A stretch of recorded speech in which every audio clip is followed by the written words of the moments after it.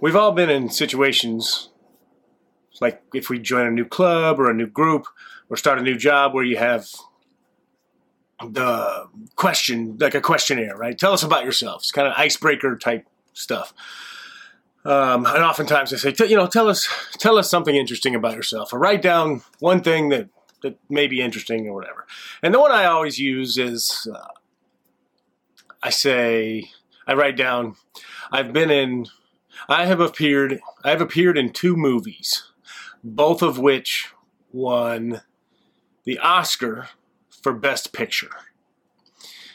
And it's a good icebreaker. People, I use other ones as well, but that's the one I use if I'm willing to talk about my little artsy side. Obviously there's other things and topics depending on the group or the job or the whatever, but anyway, I wanted to bring that up because I've actually been in 3 movies. But the third one, you can't see me. Well, you can't see my face. You can see my butt. But that's all that appeared. That's all that made it into the movie. So it's kind of hard to say that to point me out. And that I was talking about this the other day with somebody, and it reminded me of a fun story that I thought I would share. It was a movie called Old Dogs.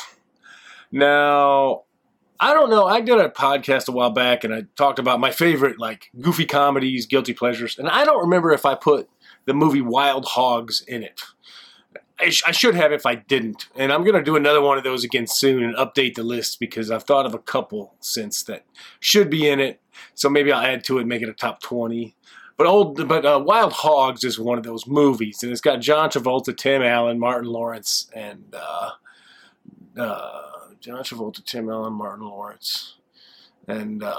William H. Macy. They're they're a biker gang, right? Okay, biker gang. There's a bunch of middle-aged guys that go on a bike ride on their Harleys across the country, and then hilarity ensues. Anyway, so Wild Hogs was a big success, and shortly thereafter, they made a movie called Old Dogs. And I think it must have been the same production team or the same writers or same director. I don't know. It was terrible. It was a flop. It was terrible. It was not a good movie. And I don't know if they were just trying too hard or it was just like, you know what, Wild Hogs was awesome and there's no reason to try to do anything the same. It is what it was. But this Old Dogs had John Travolta as well, but it also had Robin Williams. So the part that I was in, there's a scene in the movie, it's a very short scene, where they're having dinner in a restaurant. And it was a restaurant in Times Square in Manhattan, in New York. So it was a night shoot, and I got called up to be an extra in this scene. Now it was filmed in Times Square. There's a restaurant called Bubba Gump Shrimp, right, which is it's just a chain restaurant, much like, I don't know, TGI Fridays or Olive Garden or whatever, but they have shrimp and, it's very similar to Red Lobster in a way, but it feeds off the movie Bubba Gump Shrimp. And they've got Bubba Gump paraphernalia in there and all that stuff. Excuse me. So when you go in there, and it's on the second floor of this building, and it's got big, huge picture windows all around. All this is leading up to, because I wanted to tell the story, I wanted to tell a Robin Williams story. So we did, I was in this, I got called to do this scene, and I was just playing a waiter in this restaurant where, when you see a movie and in the scene and there's background stuff going on, people doing normal, quote unquote, normal things. In this case, since they were in a restaurant, they needed a couple of people in the background to be waiters and blah, blah, blah. So I was walking around in the back pretending I was waiting tables. But during the shoot, now these things are long, and it was a night shoot. It was, shoot, I don't think we finished till 3:30 in the morning. I think it started at 7 or 8 at night. Like it was one of those late night shoots because they wanted the background. They wanted to use the background window and the scenery of Times Square in the scene behind the actors. So the actors in the scene were actually John Travolta and Robin Williams. So that was pretty exciting. I get to go, and I'm on the set there, and I get to watch them work for the evening. A couple of things upon first impressions. One, John Travolta is bigger than I thought, and Robin Williams is smaller than I thought. I knew that Robin Williams wasn't very tall, but he was not a he was just a smaller man than I kind of expected. John Travolta was bigger than I thought. He was at least an inch, maybe 2 inches taller than me, and I mean he had shoulders like this dude. He's a big boy, and I don't mean fat by any means. He's just a big individual.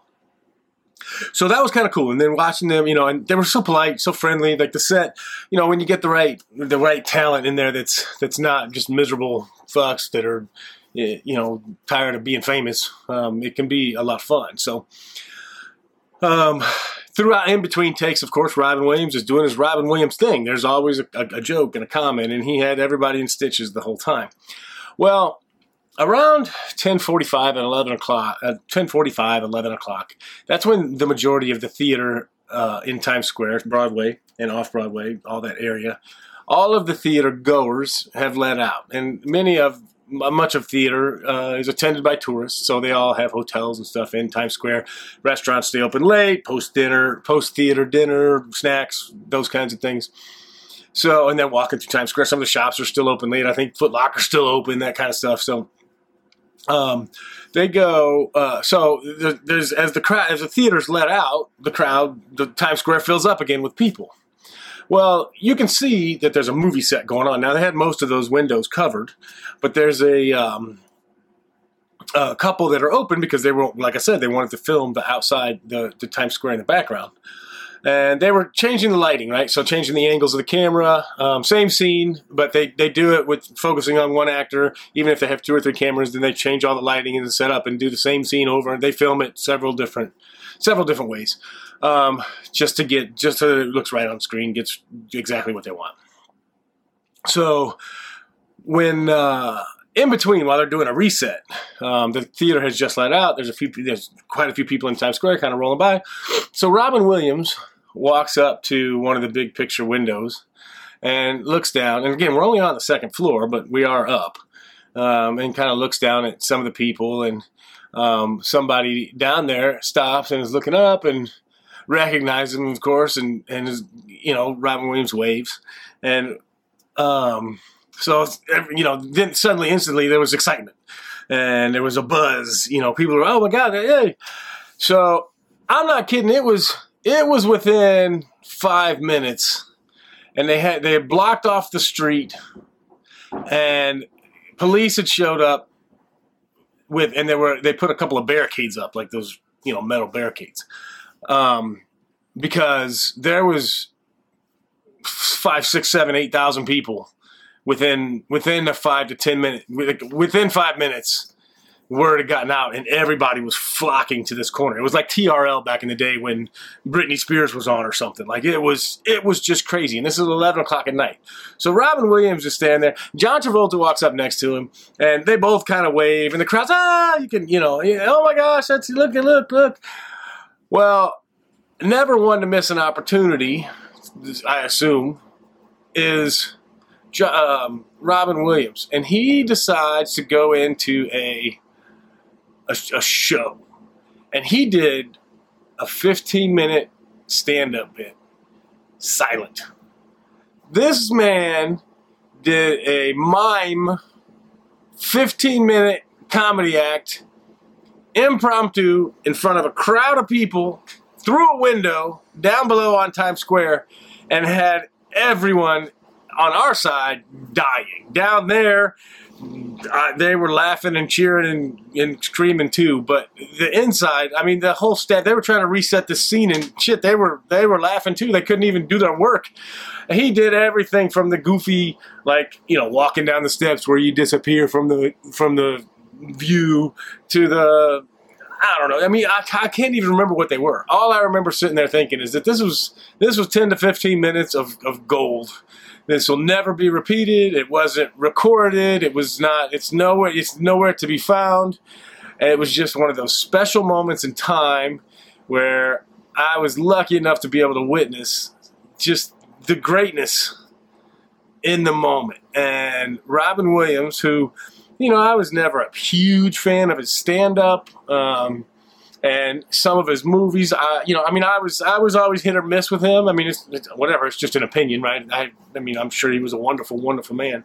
I didn't know him personally. I didn't even get to talk to him on the set. We stood next to each other a time or two, but he was busy and engaging in what he needed to be doing. Same with John Travolta.